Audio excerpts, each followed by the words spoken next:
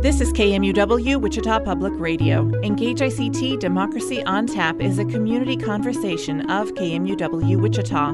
The following event took place on March 12th at Roxy's downtown. Welcome, everyone, to Engage ICT Democracy on Tap. Thank you for being here in this terrible weather. You all have made it through, well, one way. Good luck going home. And I do want to bring your attention to the sign-in sheet that we'll have going around because we will raffle off 5 umbrellas. These are KMUW umbrellas. They're very, very nice. So sign up and get your name in the raffle. Your chances are good because you all are brave and other people might not be. So please sign up for that. I do want to thank our sponsors of Engage ICT Democracy on Tap and our partners. First of all, let's have a big round of applause to Roxy's downtown for the venue and the delightful food. Also, the Wichita Public Library provides a further reading resource guide to us each month, and these are really, really great. They're up at our events, our info table over here, and there are books, films, articles, all kinds of stuff on these resource guides. The books that are listed here are all published within the last 4 or 5 years. They're really, they look very notable, very good resources for you. And then I was looking through the list of articles, and I thought this might be a taste of what's to come, this title, Contacting Elected Officials, Be Respectful and Do Your Homework. And I thought that's probably a theme for tonight. So check that out as well as the other info there at our table. We also have a financial sponsor tonight, which is very helpful to us as an event series. So I want to thank Stouthart Financial Group, a private wealth advisory practice of Ameriprise Financial Services. Please help me to thank Stouthart for supporting KMUW. And also, we at KMUW would like to offer our condolences to the friends and family of President Dr. John Bardo, who passed away today at the age of 70. A celebration of life event will be held in the spring at WSU campus. KMUW proudly is a service of Wichita State University, and we wanted to note his passing. So we're going to get started here tonight. The legislative session in Topeka is going to wrap up over the next month or so, and there's a lot on the line for Kansas. So tonight we're talking about reaching your reps, who they are, what they do, and effective ways to communicate with them. On our panel, former Wichita City Council member LaVonta Williams. We have Janice Bradley, a local activist and representative for the Peace and Social Justice Center of South Central Kansas, Sedgwick County Republican Party Chairman Dalton Glasscock, and Watkins Public Strategies VP Jessica Lucas. Let's have a round of applause for our panel. I really want to get into the nitty-gritty and provide useful tips for you tonight. And after our discussion, we'll all have a chance to send our own messages to a representative of our choosing. So we'll go ahead and get started. So just kind of kicking it off, will you all help us to kind of go over who all the people are who represent us, and how do I figure that out at each level of government? Who wants to jump in? Jessica, you look like you're... So there are tiers of government officials, those that are most local, which LaVonta is one of those. So at the city level, the county level, the school board level, generally are folks that are going to be most known by all of you. They're people that you're seeing regularly, and they're the closest form of government. And we often say all politics is local, and of course that local government, you'll often hear in Topeka, does the best job. And we talk about local control. It's really about making sure that our school board members, our city folks, our county folks are able to make decisions for the people, and that as we get higher up in the level, they're not taking away some of that power. Beyond that is then what's in Topeka, which are our representatives and senators. That's a body of 165 people. I saw in the audience Representative Jim Ward is here this evening. And then above that is our federal delegation, Congress, our House members, and then the Senate, and of course the president above that, and at the state level is the governor. First of all, let me say thank you for coming out and braving the weather, and thank you, Representative Jim Ward, for being here. One of the websites that I also found helpful and also passed it along to a group that was going to Topeka just recently is ourstates.org. And it had quite a bit of information on there to help you to find your state senators or your representatives if you did not already have that information. So I found that website to be very helpful as well.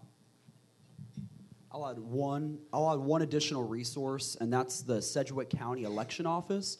Not only do they have the access to put in your address and find your location, but you can also see maps of your districts as well, so you can see what the boundaries are. So it's sedgwickcounty.org/elections. Then you click on election districts, and then you put in your address, and then it gives you the option to select what boundary and what position you want to look for. One more thing. Hopefully everyone is registered here, registered to vote. If you go into the Secretary of State's website or to check your voter registration, and you can do this on a number of websites like ksvotes.org.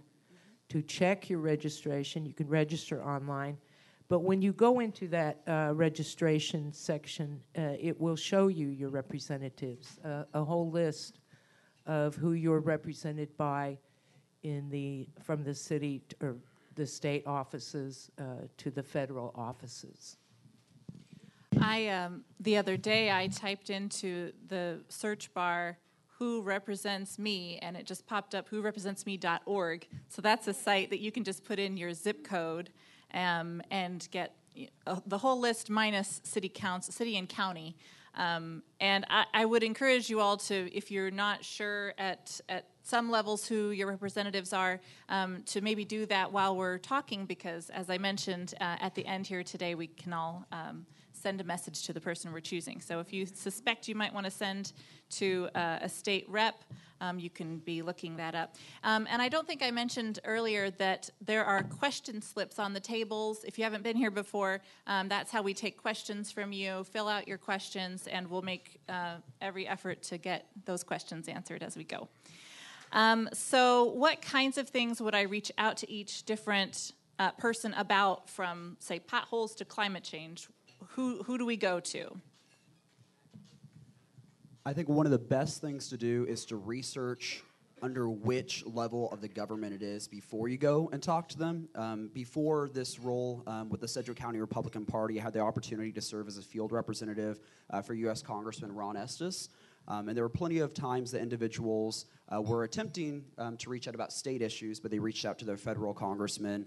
There's plenty of times that a lot of our state representatives reach out, and they come back to us and said that there's a constituent that wanted to reach out about federal issues. So one of the best things to do is just research which level it happens, and a lot of that's just, simple as Googling likely where this legislation is and where it can be. I think a lot of the representatives have good intentions and passing that back to a lot of the other levels, but sometimes it doesn't happen. And so try to just reach out, and hopefully it gets passed over to the other level, but try and do some homework before you reach out as well. Just like we were saying in that article, do some homework beforehand, and I think that's the best way to effectively reach out to the representatives.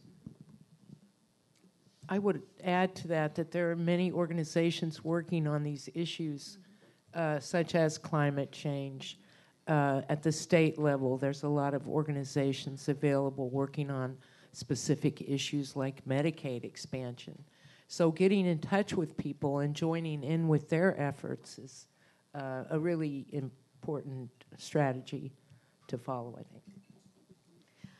I would also add that one of the things that's important to do is just be engaged within your own neighborhood associations.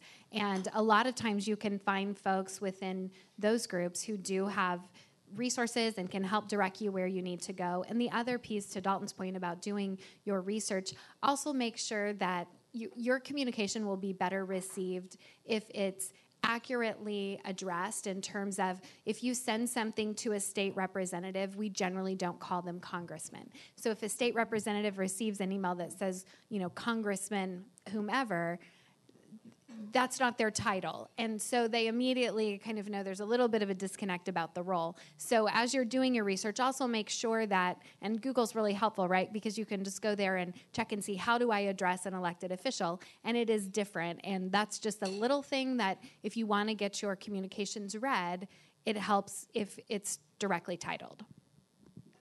And I will note that on the tables we have some resources, some lists of representatives, and I believe we included the titles on there, so hopefully that will make it a little easier for you too. Did anyone else want to add something to that? So the next thing that I wanted to bring up is just this question that we're all wondering, is my voice really heard? And I have a really cute depiction of local government in action that I want to show. It's a short musical PBS video that I happened to see one morning just a week or two ago, and I wanted to share it with you all. So we'll watch that right now and then talk about it. See you in a minute. Yes, I could.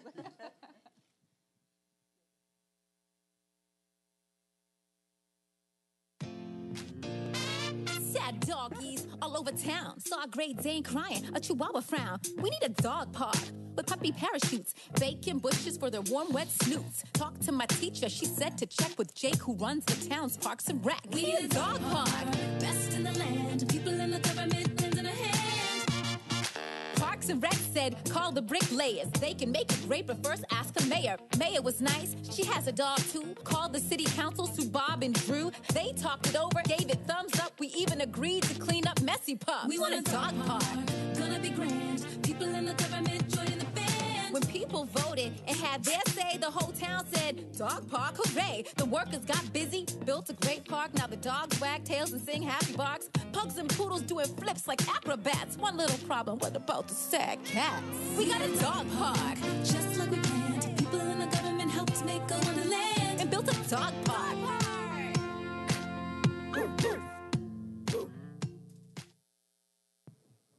Wasn't that cute? I thought it was cute. Okay, so how much do our messages really affect what actually happens in legislation? I think that's a question that a lot of people wonder. For me, as I had my time at the city, the voice is really, really important. There were even times that I wanted more vocalism from the community, so it's very important. One of the last ones that I remember was a business that tried to start in a neighborhood, and the community was just up in roars, or at least this one, and I could tell that she was a seniorly lady like I am. But she did make the call, and I said, do you feel comfortable taking a picture? And she said, yes, I'll go and take a picture. But after that, she was hooked. She was like, there's tall grass and there's weeds over there. You want me to go get a picture of that as well? So I think that we need to make sure as elected officials, as activists, as advocates, that we help people to understand that their voices are really heard. And that's very important because we represent people, then we should be able to respond back to them. Politics follows culture, and so the more that representatives hear from their constituents, the better. A lot of people believe that your voice isn't heard, especially in D.C. When you're representing 600,000 people, but I can guarantee you every day when I sat in the congressman's office, we took a tally of people that called into the office, yes or no's, and the congressman wanted a report of who was calling in, on what side they were as well. And so it does matter from the lowest level here in Wichita to the highest level up in Washington, D.C. It truly does matter, and they do take that into consideration. I see the congressmen look at issues more deeply because of hearing from constituents back home. I'll speak a little bit to my perspective from Topeka. So I am a multi-issue lobbyist. The firm that I work for represents several different clients. A familiar one to all of you is Wichita Regional Chamber of Commerce. Today, I was actually on behalf of my client, the Clean Energy Business Council. We had folks who were there for an advocacy day, particularly around an issue involving solar and some decisions that were made around the pricing structure for men and women that have solar installed on their home. And so we've been having this dialogue with legislators about the fairness of those policies. And certainly there are times where I think folks visiting the Capitol feel like I am just this little voice up against what are often very well-established, well-meaning, but established special interest groups, organizations, and businesses that it's part of their business model to be at the Capitol. They're there every day following rules and regulations and how that's going to impact them. So enter one of you on an issue, whether it's a healthcare issue, an issue of solar panels on your home or whatever the case might be, it can feel very daunting, and it certainly can feel like, am I really being heard? But Levanta's right, the absence of those voices means you're definitely not heard. And while folks may not be as responsive to you as quickly as you would like, the process may seem to be slow, it may seem like you're not making progress, we need your participation. As I would just encourage you to stay with it, always to engage with respect and reverence to the role that people play. It never plays well to be disrespectful or rude, even though you may be extremely frustrated. But the voice matters, and I would just encourage you to know who your legislators are. The fact that you're here tonight says you have some level of caring. Know who they are, get to know them, and on my last point, they're not as inaccessible as you might think. Even Congressman Estes, I mean, our local officials, our elected officials, they're there because they got your vote. And you should never feel like you can't establish a relationship with them or approach them, and to do so with respect, but to remember they are elected and they do want to engage with you and hear with you. So don't be intimidated by this idea that they're a representative or a senator. They're a person just like we are, and you should feel comfortable talking to them. One thing I'll add to that point is don't be discouraged if they end up voting a different way than what you called about, because they're hearing a lot of different perspectives. A lot of our elected officials on both sides of the aisle got elected on a platform and got elected because of what they believed. And so don't feel discouraged. Just keep calling and keep making your voice heard, and make your voice heard in the ballot box more than anything. And I think that's how, change happens, is at the ballot box first and foremost, too. I would just add that I sometimes wonder about this question, because we have a situation in Kansas where you have a majority of the populace supporting an issue like Medicaid expansion, and this has been going on for years. You have the entire medical establishment. You have chambers of commerce all over the state, except for the state chamber supporting Medicaid expansion. But because there's a blockage that, some group doesn't want this, they don't. It's obvious to me that our voices aren't being heard by a large section of our government representatives. We had a situation, was it last year, where Medicaid expansion actually got a vote in the House, even though it could never even get a hearing in a committee. So there are some people listening, but there is also this issue of blockage, of drawing a line in the sand and refusing to listen to even a majority of the people who support the opposite side. And the only thing that I want to add is that I think a lot of people think, well, it's not going to matter. They're going to do what they want to do anyway. And so sometimes just that very first call can be daunting to you, or that very first email, you could have some reservations about sending that. But when it comes to you, you need to learn, or you need to go on and make that call, or speak up in some type of way. We had something recently that went on in the community up around the Wichita State area and the 9th Street area. And there was a situation there, and people let it go on and on because they thought, we don't have a voice, nothing is going to happen. But then we did begin to speak up, and we did enable people to speak up and empower their voices, and they began to come to meetings and begin to speak up. And so sometimes it's just learning how to advocate for what you want, and sometimes we have to take those steps. So always feel that if it pertains to you, if it pertains to your community, or pertains to someone that you love, go on and speak up. We need to hear it. I want to go back to you, Janet. If we become aware of these blockages, as you say, what can we do? I don't know if you have the answers. What are some ideas? What can anyone do about that? Well, I did want to give credit to Representative Ward, Jim Ward, for getting that vote in the House last year. And I don't know what you did, but it was a great move, even though it didn't get by the veto. Yeah, I don't know, Sarah. I'm sorry. If we knew that, we'd be... Maybe we can discuss this. I'll speak to that a little bit. Certainly, those blockages are often part of the process. And as anyone would say, elections have consequences, and they can be consequences that you're really pleased about or consequences that you're not. In the instance of how processes work, there is a hierarchy within. It's not just an equal vote for being a member of the House or of the Senate. There's a structure of majority party, minority party, and with that, you have the opportunity to elect your speaker and minority leader, whether that's at the federal level or the Topeka level.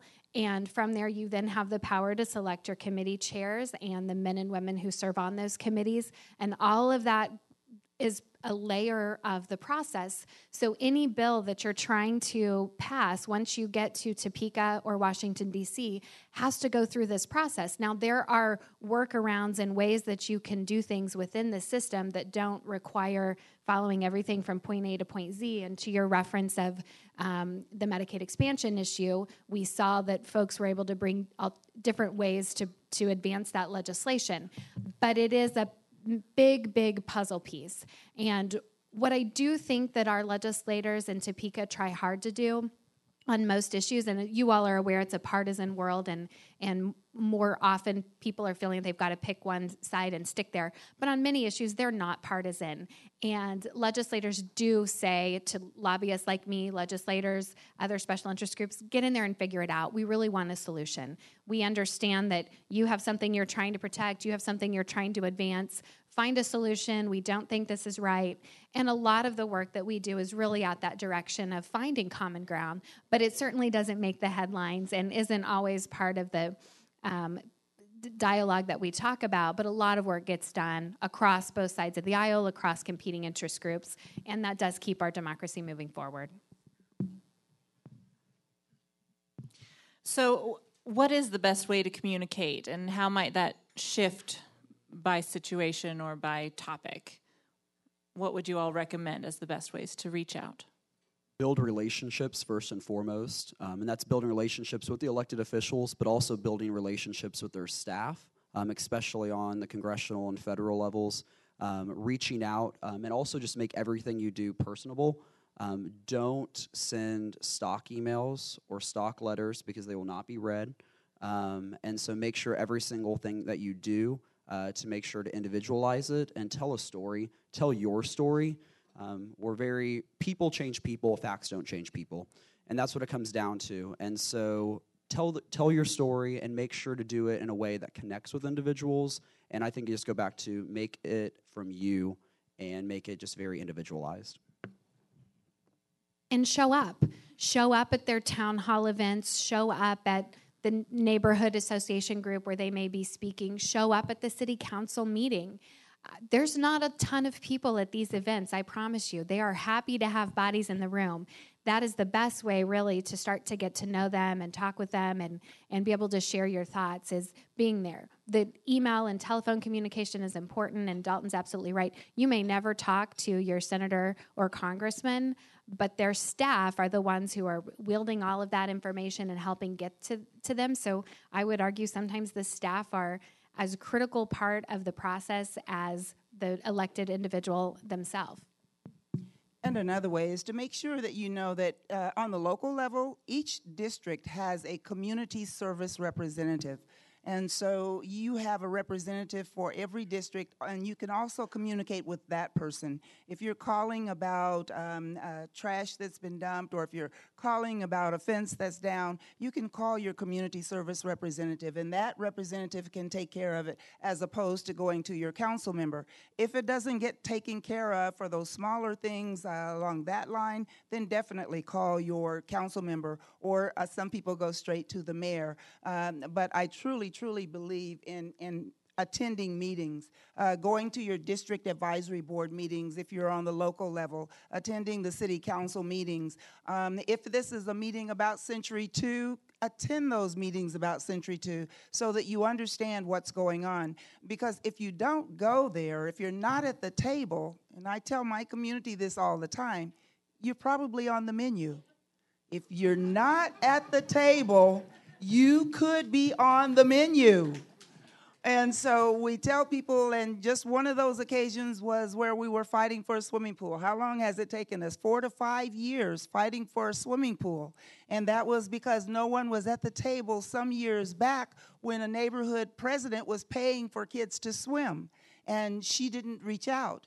But you have to be at the table to have your voice heard. So I would say that starting with your community service representative, district advisory board, any meetings, small meetings that they have right now, you know there's a meeting going around talking about the space around the new baseball stadium. So attend some of those meetings, hear what's going on. That's the best way to get involved. I would just add to that one of the things we've done in the past on various issues is to use the public agendas that are available, especially in the local area. Now, of course, there's a public agenda available in the state legislature too, but it's in Topeka and you have to travel a couple hours. But many people do this to actually speak or give testimony on bills. So you can do that at the state level. In the local level, we can do it at city council and at the county commission. And the county commission has gotten a lot more democratic than the city lately, because in the city, you have to sign up a week in advance to speak at the Tuesday morning meeting for 5 minutes on whatever issue. In the county, they've made it so that you can speak that very day that you go. You don't have to sign up ahead of time. And they make sure they ask if anybody wanted to speak that didn't sign up. And anyway, using those public forums, you're actually on TV if anybody's watching. And at the city level, anyway, they have videos that are archived with your 5 minutes of speech right there. So we would encourage that as well, and it's a way to build support in the community on issues that people might need to be informed about. I just want to add on to that. It is so fantastic at the city and county level that meetings are televised and archived to be able to access. We have made strides in Topeka. It's not the best system that it could be, but certainly in my time at the Capitol is much improved. So today, I can go online and actually pull up a committee hearing. And while I can't watch it, I can listen to the audio. But the House and Senate floor debates are also publicized with audio and video. And I would encourage you, if you're interested in following that, go and check out those hearings, check out what the conversations are on the House and Senate. You'll get a good sense of that. And you can find that information at kslegislature.org. Over in the top right corner, I think it says audio video. Again, it's not going to pop out at you, but it's an improvement. And at the local level, we're doing a much better job of transparency and access to what's going on. And hopefully we'll continue to make what happens in Topeka more accessible for men and women. I want to get to a couple of audience questions here. The first one, how do emails, letters, phone calls, social media, or in-person meetings compare for effectiveness?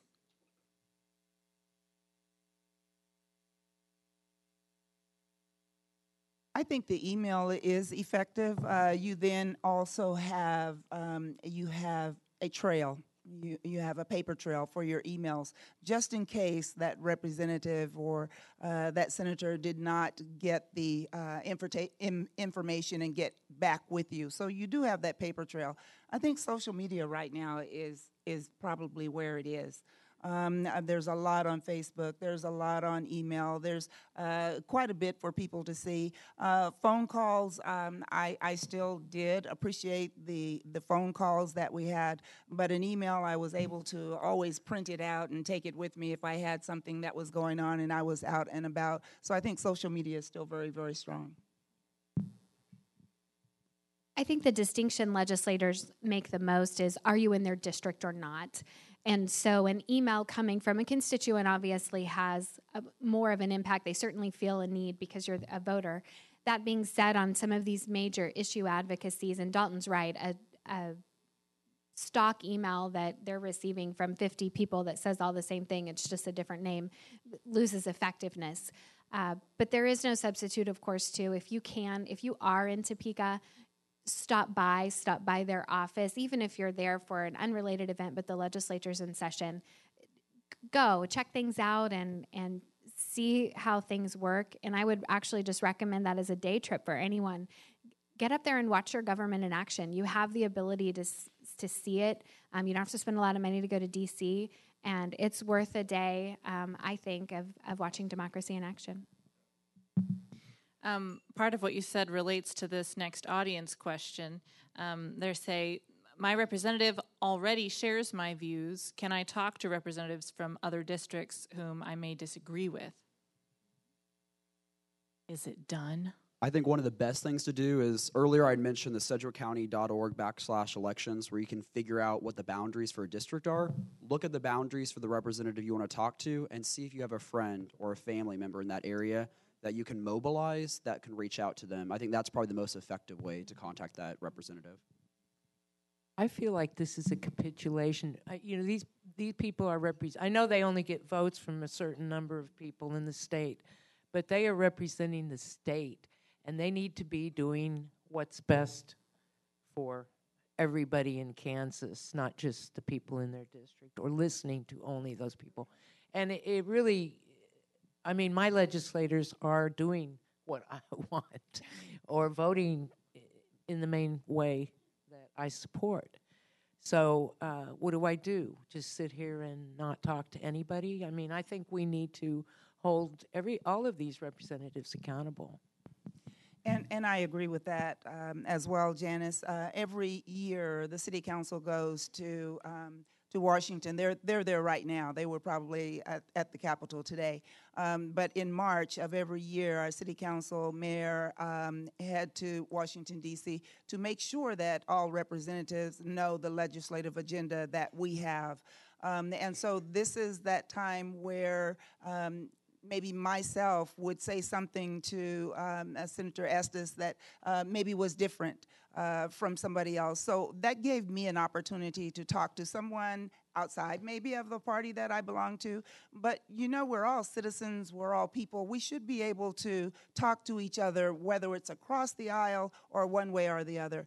Asking you what you feel about this and why do you feel about that? And let me tell you my point of view as well. We should be able to do that as people in the United States. So I agree. We should be able to talk to anybody, actually, because we represent everybody.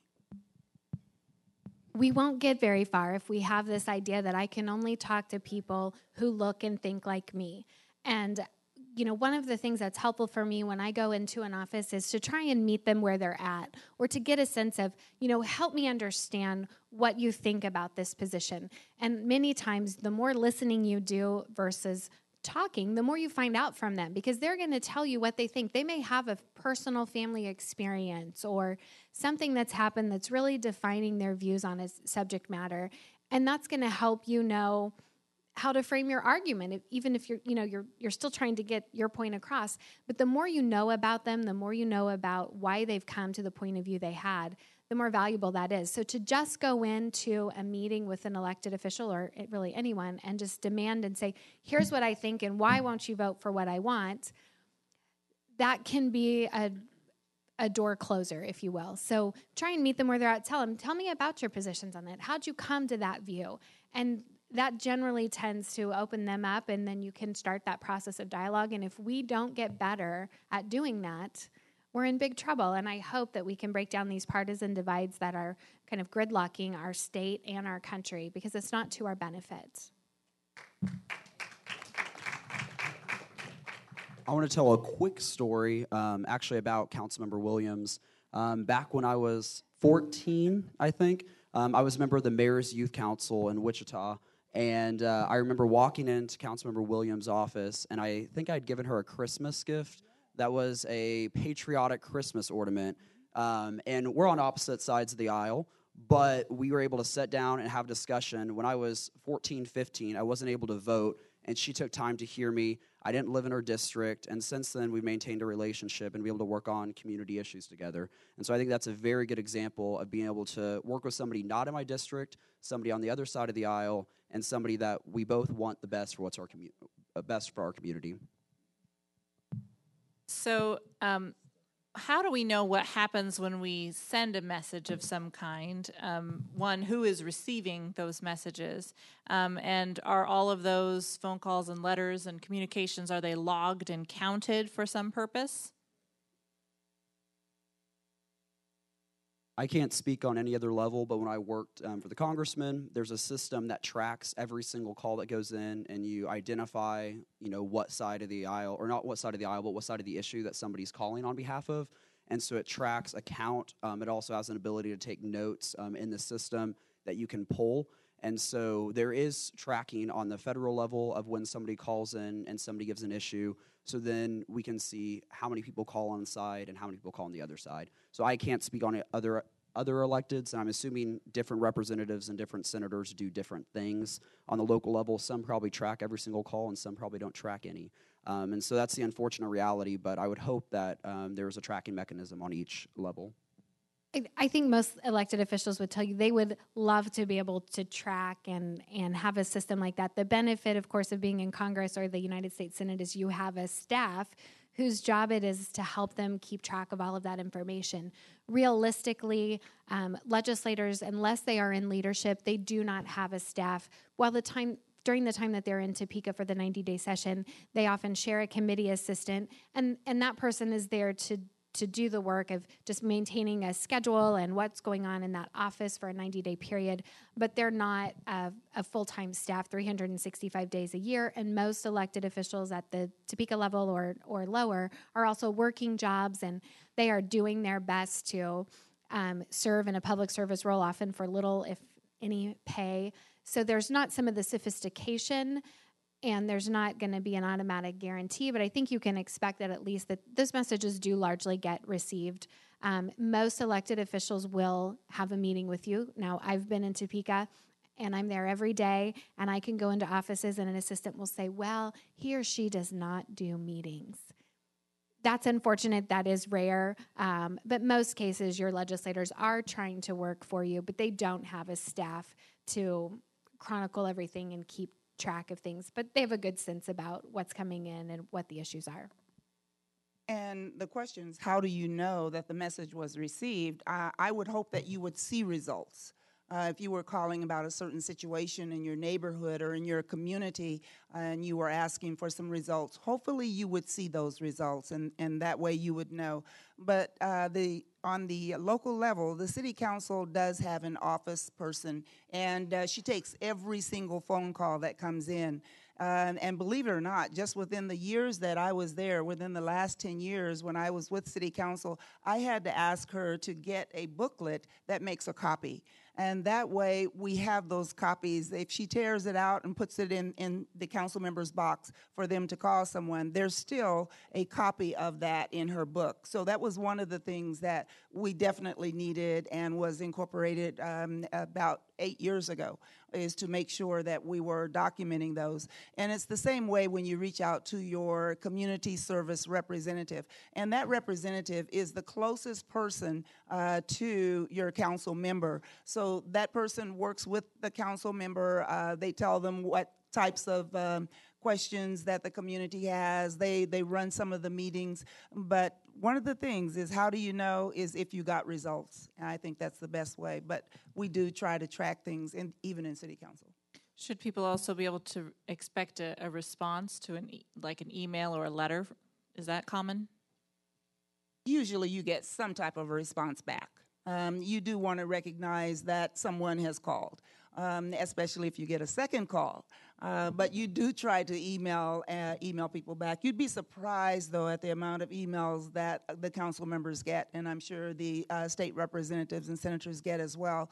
But usually we do try to sit down at a certain time to answer all emails and to listen to phone calls and try to respond to those phone calls. If they're part of the blockage, though, you shouldn't expect to receive a response. That's my experience.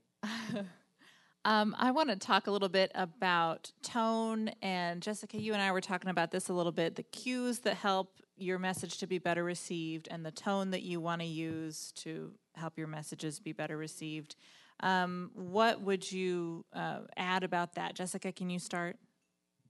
I would start because I had this experience recently. I mean, I spoke earlier about just, general respectfulness and but I was in a committee hearing, and a individual is giving testimony, and this word just kept ringing out in my ear, and the individual said it 3 times. It was, "We demand, blah, blah, blah, blah. We demand, and every time I heard that demand, it just sort of grated on me a little bit, and I know that the men and women sitting behind the table had that response too. And I just think that there are ways now. I know there are times and moments where, you are demanding and you do want something, and listen to me, this is important.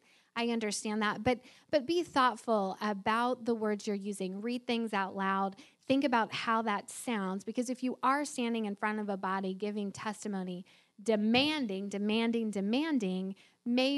may again just be enough off-putting that they stop listening to your message. And you ultimately want to approach them in such a way that they feel like, okay, I can relate to her and I want to understand what she's trying to say.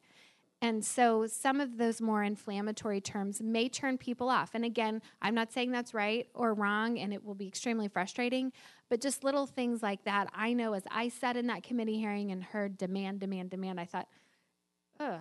And if I was uncomfortable, probably other people were uncomfortable too. So I think that being just aware of some of that terminology can be helpful. I think the tone sometimes sets the way the conversation is going to go. I know that within the city has the water department. And so I would tell the people in the water department, customer service is so important. And in some cases, as city council members, we should also give that same customer service. If someone calls the water department and they're already upset, their water bill is outrageous, and they're calling you because it's outrageous. And so if you call me outrageous and I'm going to get right back outrageous with you, the conversation doesn't go very well. And so we, as those that are in that political arena, also must learn how to try to de-escalate the conversation, to take the conversation down. Sometimes maybe it helped me to be a teacher for 35 years or teaching middle school, because it prepared me for the adult world when I came outside the doors of the school building. But de-escalating and knowing how to do that, and helping people to understand you're going to get there, but let's think about trying to get there a different way. But I have had some of those demand phone calls, and they turn you off. They definitely turn you off, because you are demanding someone do something rather than talk with that person to try to understand why it's not being done. So the tone sets it. I even tell my husband the tone sets the way that the conversation goes. There's times that you have to turn up the heat, but you don't want to turn it up too much that's going to burn everybody in the room, because, again, the conversation is going to be shut down. And I think it comes back to having the two-way conversation and having the back and forth. You have to realize that this individual cares about their community as well. They may have a different belief on how to get to the same, outcome, but they care about the community. And I think probably one of the worst things is going into a room already questioning the motives of the person you're talking to, just because you disagree with them. Every one of us comes to an experience or comes to a policy standpoint because of an experience we had in life, because of our upbringing, because of a background, something. And so you have to realize that they have a story as well that got them elected. I think also you just have to realize that you just have to be kind. It's very simple. Just be kind to somebody. And I know how simple that sounds, but when you get heated in an argument, it's very hard to do that. And I've had to catch myself talking to people as well before, even when I've been sitting in the other seat talking to them about issues, is I have to be kind as well. A couple of other questions relating to this, and then I want to get to a couple more audience questions. Can officials tell when a message is scripted? Does that affect their response? And then also, what are representatives tired of hearing, if anything? And how are they tired of being talked? We probably covered that at this point, how they're tired of being talked to. But what about, if anything, that they're tired of hearing? Well, you certainly can tell if a message is scripted, because generally if you get 1, you get 10. So that's a pretty easy cue. But are there topics that representatives are tired of hearing about? Yes. Does that mean that they shouldn't be talked about? No. And I think that's an important distinction. This idea that, well, they're just tired of hearing about that, or they just don't want, had Levanta given up on the pool issue, that would have been really easy. And elected officials would love for the public to become quiet about things, right? Because that does make it easier. If there's no one in their ear saying, it's important that we do these things, they're, as she said, then they're going on because there's somebody else in their ear telling them about something that's really important to them. So are there things they'd love for us to not discuss? Absolutely. Should that stop your engagement on that? I would say no. Before we go on, what about the scripted? If they get 10 of it, is that less powerful? It becomes ineffective? It's less effective. So you want to personalize? I think we would probably say more of a personal conversation. You may change a couple of words, but after a while, you know that everybody is sending that same letter, and you're not going to read it. You may look at the name or something along those lines, but it's the same message, so why should I read it again and again and again? I think probably one thing that I've seen representatives not take seriously is you'll have a constituent come back and talk about, well, polling says, or I saw this on Facebook, and I saw this poll on Facebook, and we demand this. I think it goes back to, I don't want to live in a government controlled by polling. That's why we live in a republic and not a direct democracy. And so I think that's something in a conversation that we need to have. And that's probably something that I see representatives most upset about, because if polling said this, then that's going to be heard in the ballot box as well.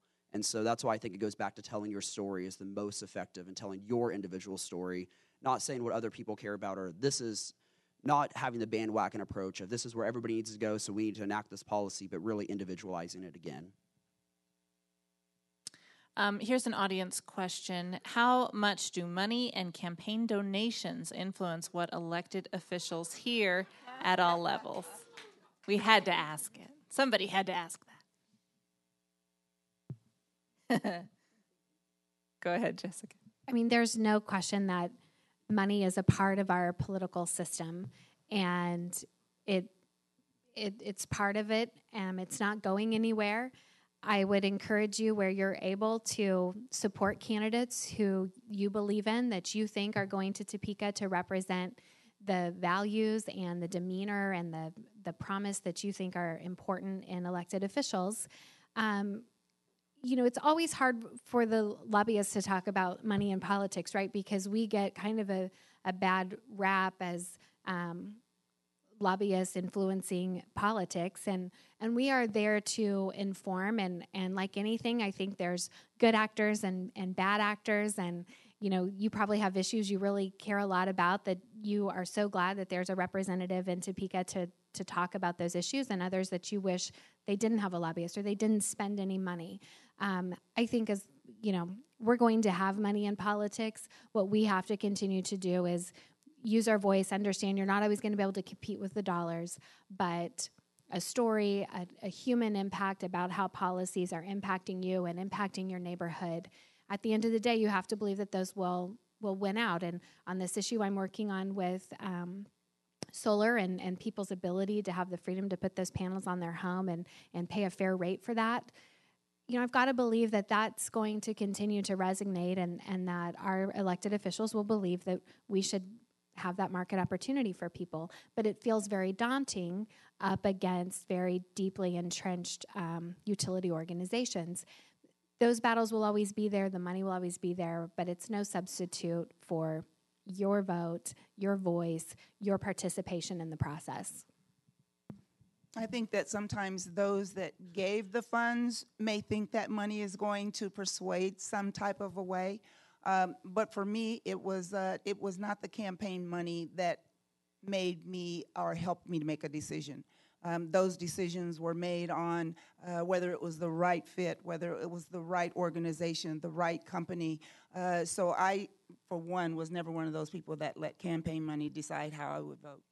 That didn't happen. You are an exception, Levanta.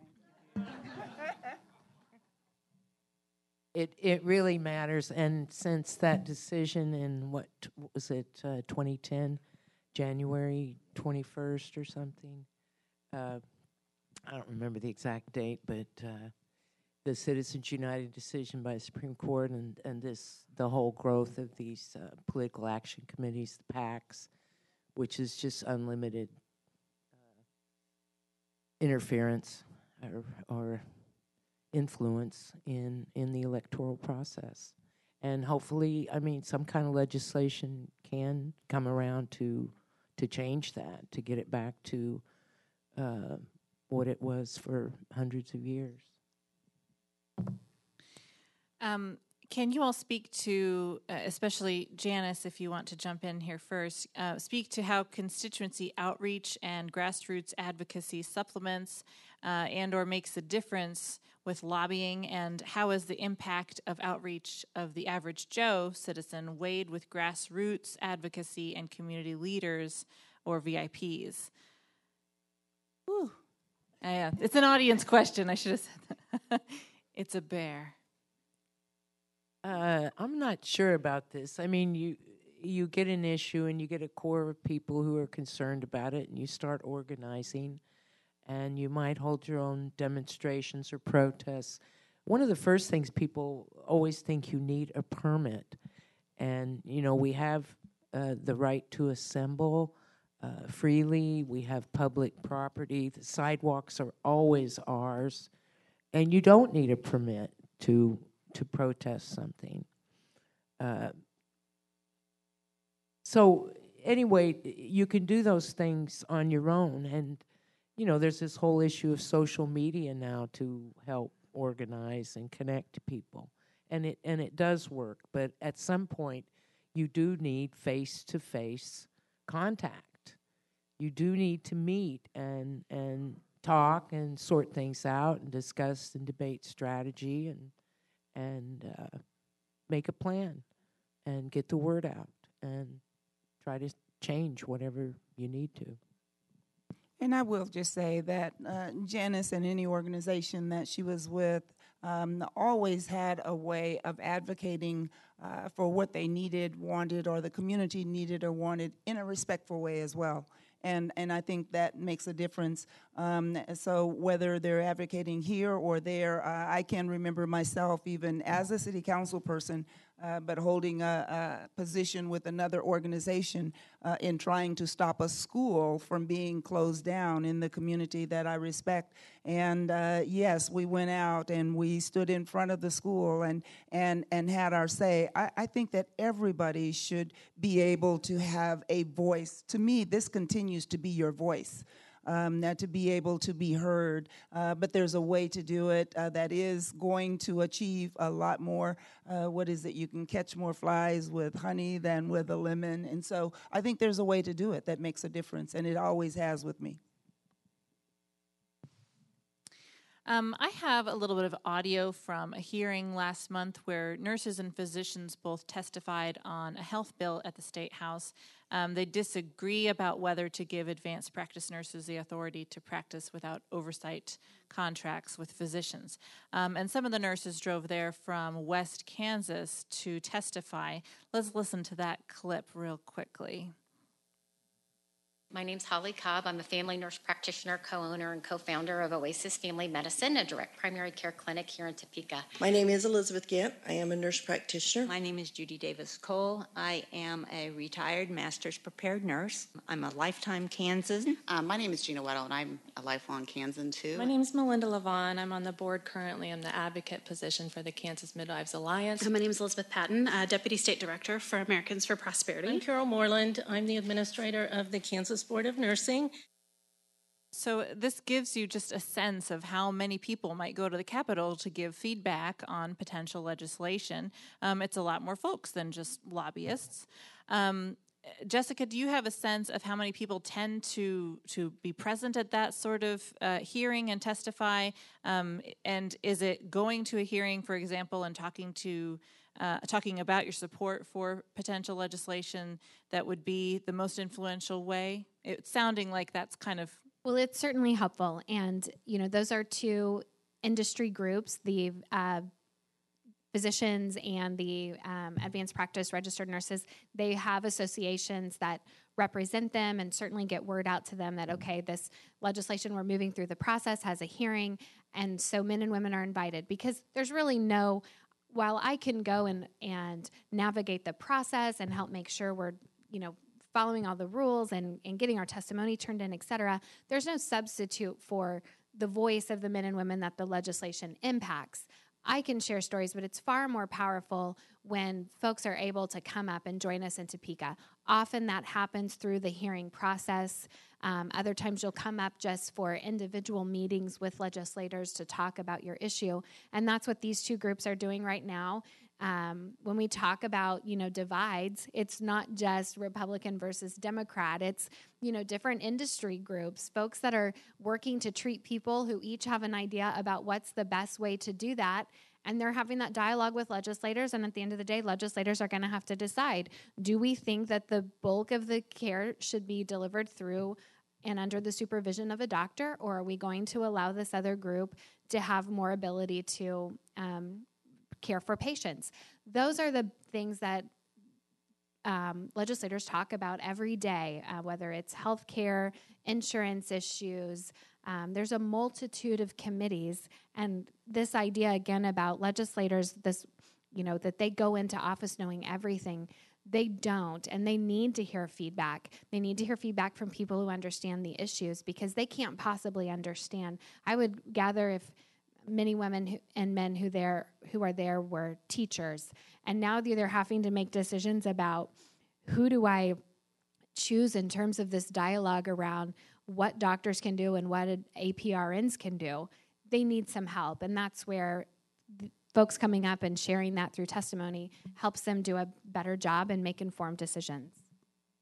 One thing I'll add to that is if you can't go up to Topeka and you don't have the ability to, you can submit written testimony as well. I submitted written testimony 2 weeks ago because I was unable to attend a hearing among the House Judiciary Committee, and so that's a good ability as well. If you can't go to Topeka, you can write the testimony as well and submit that. There's rules about when it has to be submitted prior to the committee and for them to make copies to pass out to individuals, so look up those, but you can also do it that way. And along with the written testimony, get in touch with your senator, your House representative. They can definitely tell you what department or where that written testimony should go. So again, knowing who your representatives are very important. Let's say I've never been to Topeka, but it sounds like fun to go and, give feedback on something. How would I go about, is there like a way to find groups that are going and like jump in with some group of people going to do this? Is this done regularly? I think that is the hard part. So with every layer of government, it becomes harder and harder to interact, and the process becomes more confusing. Yes, you can come up to Topeka. I would recommend if there is an association group or a day at the Capitol of any kind, that's the best way to get your feet wet, because you're going to have folks up there who know how the system works, that can kind of guide you through, and you can be just kind of wide-eyed and taking it all in and just kind of going where someone says you're supposed to be. But that's why the more times you go to the Capitol, the more familiar you are. But finding an association day, today was it was a environmental day. They were talking about a bunch of different issues related to water, energy, air, land, transportation, health. They called it Wealth Day. So there were probably 30 different groups. So if you were involved in any of those groups, it was an opportunity for you to come up and see how things work. But Dalton mentioned needing to turn in testimony and make copies. And so there is this process that's expected, and it can be confusing. There is a little bit of leeway for folks who just kind of wander in and say, hey, I'm here, I'm not. Certainly legislators know who is a familiar face and understands the system, and they do give respect and opportunity to folks that are just coming in as part of the process. But it's not, do reach out to your elected official if you are planning to come up and just say, hey, can you help me, or I'd like to weigh on this, what do I do? And they will get you to the right people. We all agree. Good. Okay. Here's an audience question for you guys. How can an independent's voice be heard when my views do not align with party platforms and I'm not able to vote in the primaries without re-registering?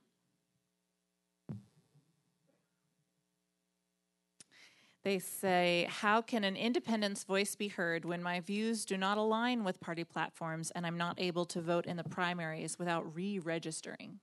So I'll answer this first as chairman of the Sedgwick County Republican Party. I would encourage you to attend both party meetings as well and to get to know elected officials through that, get to know activists through that process as well, because I guarantee you that you're going to connect about something that you can work together on. The Sedgwick County Republican Party meetings are open to anybody. I know the Sedgwick County Democrat Party meetings are as well. And while I know you want to be an independent voice, we work within a structure that's led by a two-party system in a lot of ways. And so a lot of people that want to get involved are a member of a registered party. And so it's hard to get independents that want to get involved. And there's independent organizations out there as well. But I think a good way is to still try and figure out people and connect with like-minded individuals that then you can go out and work on bipartisan solutions together. And that's something that we need to see more of, is bipartisan solutions with Republicans, Democrats, Independents, Libertarians, everybody working together. But the only way to get to know those officials is attending party meetings or local meetings, city council meetings, and connecting with individuals that way. Well, you have a position on issues without necessarily being a Republican or a Democrat. As an independent, you might support Medicaid expansion. You might support the legalization of marijuana or medical marijuana, some of these issues, which are actually bipartisan issues. Criminal justice reform. There are a lot of things that you can take a position on that aren't right along party lines. But on the issue of not being able to vote in the primary, I think this is totally wrong, and it should be changed. If we are spending any tax money on primaries, which we are, just having the whole voting set up in Sedgwick County costs a lot of money. And when that happens and tax money is being spent on these elections, anybody should be able to vote without declaring a party. Right now, I think an independent voice should be a loud voice. There have been some races that have been controversial races, and maybe an independent says, this is the direction that I should go for this time. But then there may be another time that the direction is the other way. I truly believe in voting for people that you feel will serve you best. And that's the important issue. And so if I am an independent and that Republican right now is sounding pretty good, Bob Knight sounded really good some years ago. And so if that's the person that you're looking at and their values and their beliefs and what they plan to do are aligned with who you are, I believe that independent voice is just as important as either party. I want to get through a few more audience questions before we move on to our little activity here. I'll combine two of these. Well, we'll do a two-parter here. Where might one find info on the agenda for the Kansas legislature, and what website can we use to follow legislation in the state? I'm assuming those will be close together. So again, kslegislature.org is the state's website, and if you want to find the daily agenda, it's under what's called the calendar. Again, nothing on that site is user-friendly. We could use an investment of resources in that technology, but when you go to the homepage, find the calendar. You also have to click for House or for Senate. Those are two different calendars, and that will show you what committees are doing, what bills are going to be on the floor. But I will tell you, the calendar itself is going to be very confusing to a first-timer's eye. It's something that if you're really interested, let me know. Let Dalton know. I think he's pretty familiar with it. And let us talk you through kind of where you can find that information, what it means. The same is true when you're reviewing a bill. I was talking with some folks today about a bill. There's ways that the information is highlighted in that will tell you what it's doing. For instance, if you see wording that's in italics, that means that's new language. If it's existing law and it's struck out in a bill proposal, that means they're wanting to take that out. So there's different cues that you can use to help you better understand what it is you're looking at. But I'll be honest with you, just pulling that up on your computer right now and trying to make sense of what the legislature's doing tomorrow, you probably will want to talk about that with someone to explain it a little more. Unfortunately, that's a frustration, right? Our system is supposed to be accessible to us, and on some degree it is, but there are many things that put barriers in place just by simple not understanding, because how could you figure that out? Who should you talk to? For what? I mean, if you want a translation of what all that means, what's an easy way to, who can you go to? So I think that's where you have to go to someone who understands the system. That's finding an advocate, a lobbyist, a legislator, someone that works in that building every day who can really kind of teach you the language that is spoken under the dome in Topeka in regard to how the nuts and bolts of how the business is conducted. Are there digital tools for civic engagement or policy updates, and then maybe other ways to get engaged that we haven't discussed yet? You all know of any, and is there an app for that? Oh, it should be. Sorry. Just okay. Oh. We'll see. I'll see if I can hunt that person down and talk to you afterward. We'll see if we can put that out there. Well, let me do another audience question then here. We're going to be out of time here in a moment. I have two more here. Activist groups like Americans for Prosperity and the ACLU both take volunteers to the Capitol at no charge to volunteer. Are there other groups that will transport citizens to the Capitol to meet with legislators?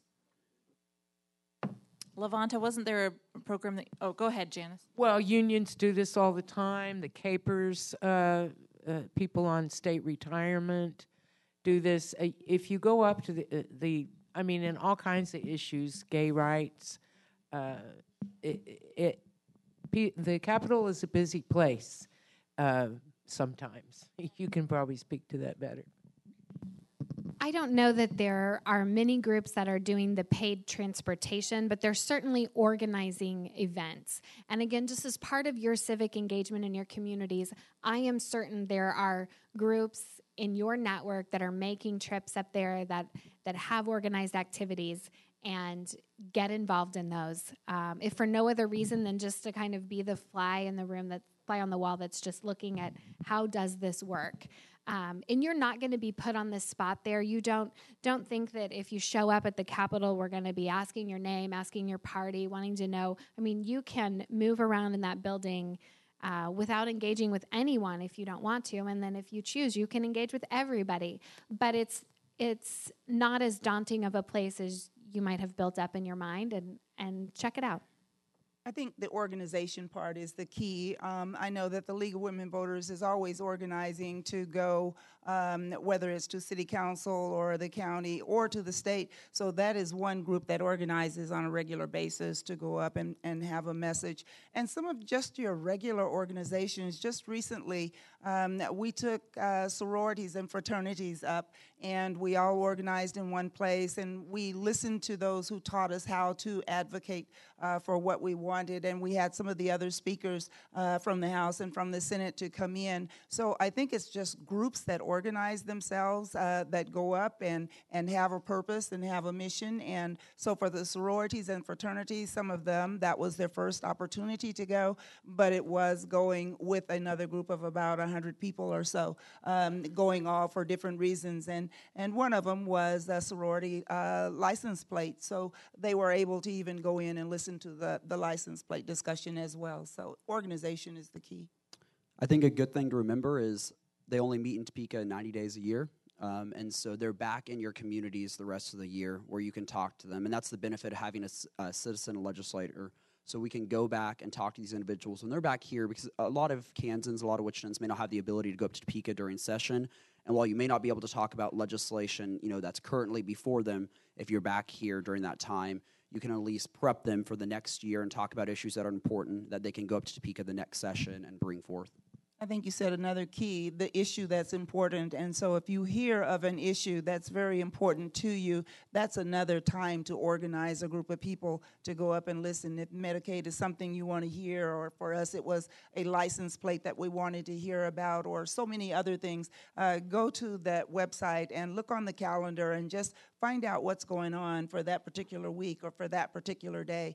And there may be a group that's actually going to testify on that. One last audience question here. How do members of the public find out if a government contractor has contributed to a legislator's election campaign or to a first responders benefit association? Is there a way we can know that? I think you can go to the Sedgwick County website, the voter election department, and you can pull that up, and it has a whole list of everything, everybody's contribution. I think there's a website called the Kansas Governmental Ethics, and I'm not sure of the website address. Commission, Kansas Governmental Ethics Commission, and they have the forms that they have to list all their contributions. So you could, and they do this quarterly, I believe. And on the you guys take over. On the federal level, the FEC has reporting mechanisms as well. And so every contribution, every expenditure has to be reported by a campaign. And so on every single level, it may be hard to find because the federal level is different than the state level, and then the Sedgwick County records will be a little bit different. So you may have to do some research on it because it's hard to find it all in one place because they're governed by different bodies. Okay. Before we go ahead and start writing our letters, our postcards to our chosen representatives, I want to give you all the chance to just give one bit of advice to our audience about what you advice for how to reach their reps or what they should do in this political climate. Any advice you'd like to give? I would definitely say get to know your local representatives first, whether it's your Sedgwick County or whether it's your city government, but get to know who represents you. They're just normal people. Call and have a sit-down conversation and really find out if your beliefs are directly aligned with their beliefs. But find out what's going on from your local officials and then move to your state officials. Again, I can't stress enough that if we're not paying attention, sometimes things happen that you might not want to happen. And that has happened just many, many times. I could go back to the swimming pool where we were going to close all the pools, but about 3 or 4 in the city. Or I could go back to so many incidents. But if you don't sit down and talk with your representatives, you have no idea of what's going on. So that would be the thing that I would say, is know who represents you.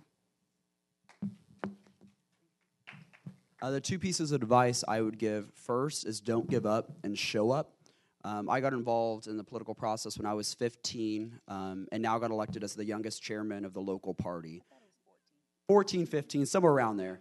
And so don't show up every single time, and that's 99% of being involved in the political process, is showing up, learning, getting involved, and getting to know people. The second piece of advice I'll give is become close friends with somebody that has completely different beliefs than you.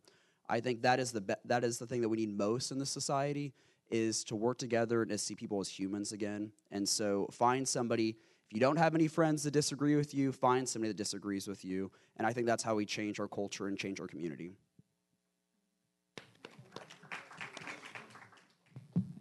I would just say get out and meet people. Go to the local meetings at least. County Commission meets at 9 a.m. on Wednesdays, and the city meets at 9 a.m. on Tuesdays. And it's usually the first 3 Tuesdays of the month for both of them, at least. So get out, connect with others, meet face to face. Get off of the internet at home on your computer and get out and talk to people. Make those connections that you can join in with people to do things. If I could also add in one other thing. If you know somebody that's not registered to vote, get them registered and help them to understand how important it is. Without their registration and without them voting, there's another voice that's not being heard. So if you know somebody that's not registered, help get them registered and help them to understand the importance of it.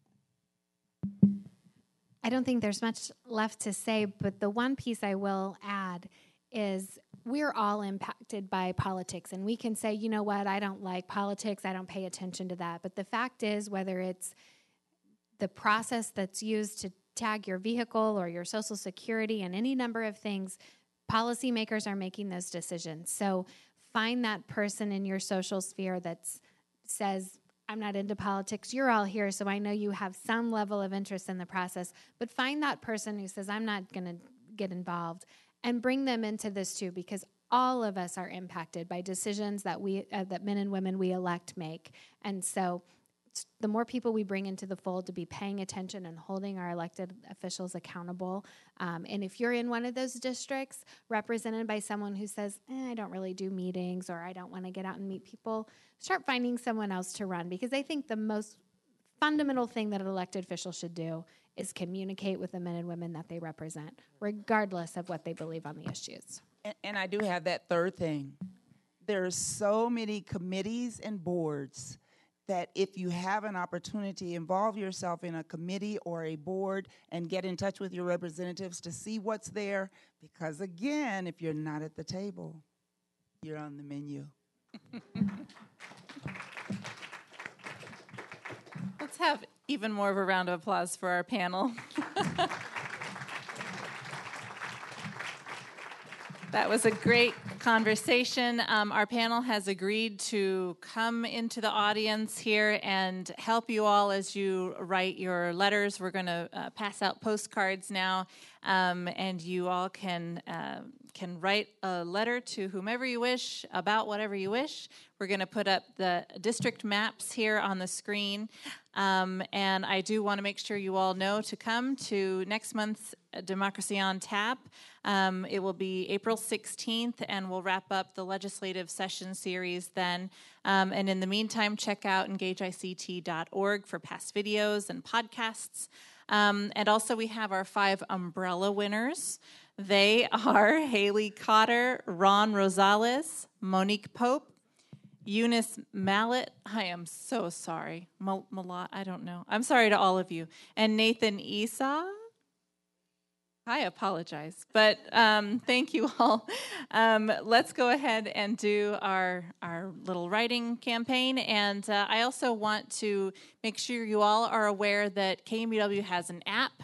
It's brand new. It's very sparkly. And I would appreciate if you would send me a message about something you're concerned about this legislative session. We may just play it at the next Engage ICT. Get our app on the little home menu. You can click Leave a Message, and would love to hear from you. Thank you, and let's get our letters started. Thank you again. Thanks for joining us for Engage ICT Democracy on Tap. Find more podcasts and videos at engageict.org. This show was hosted at Roxy's downtown in Wichita, Kansas. The engineers are Torrin Anderson and Mark Statzer. Beth Golay is the producer, and I'm the host. For KMUW, I'm Sarah Jane Crespo.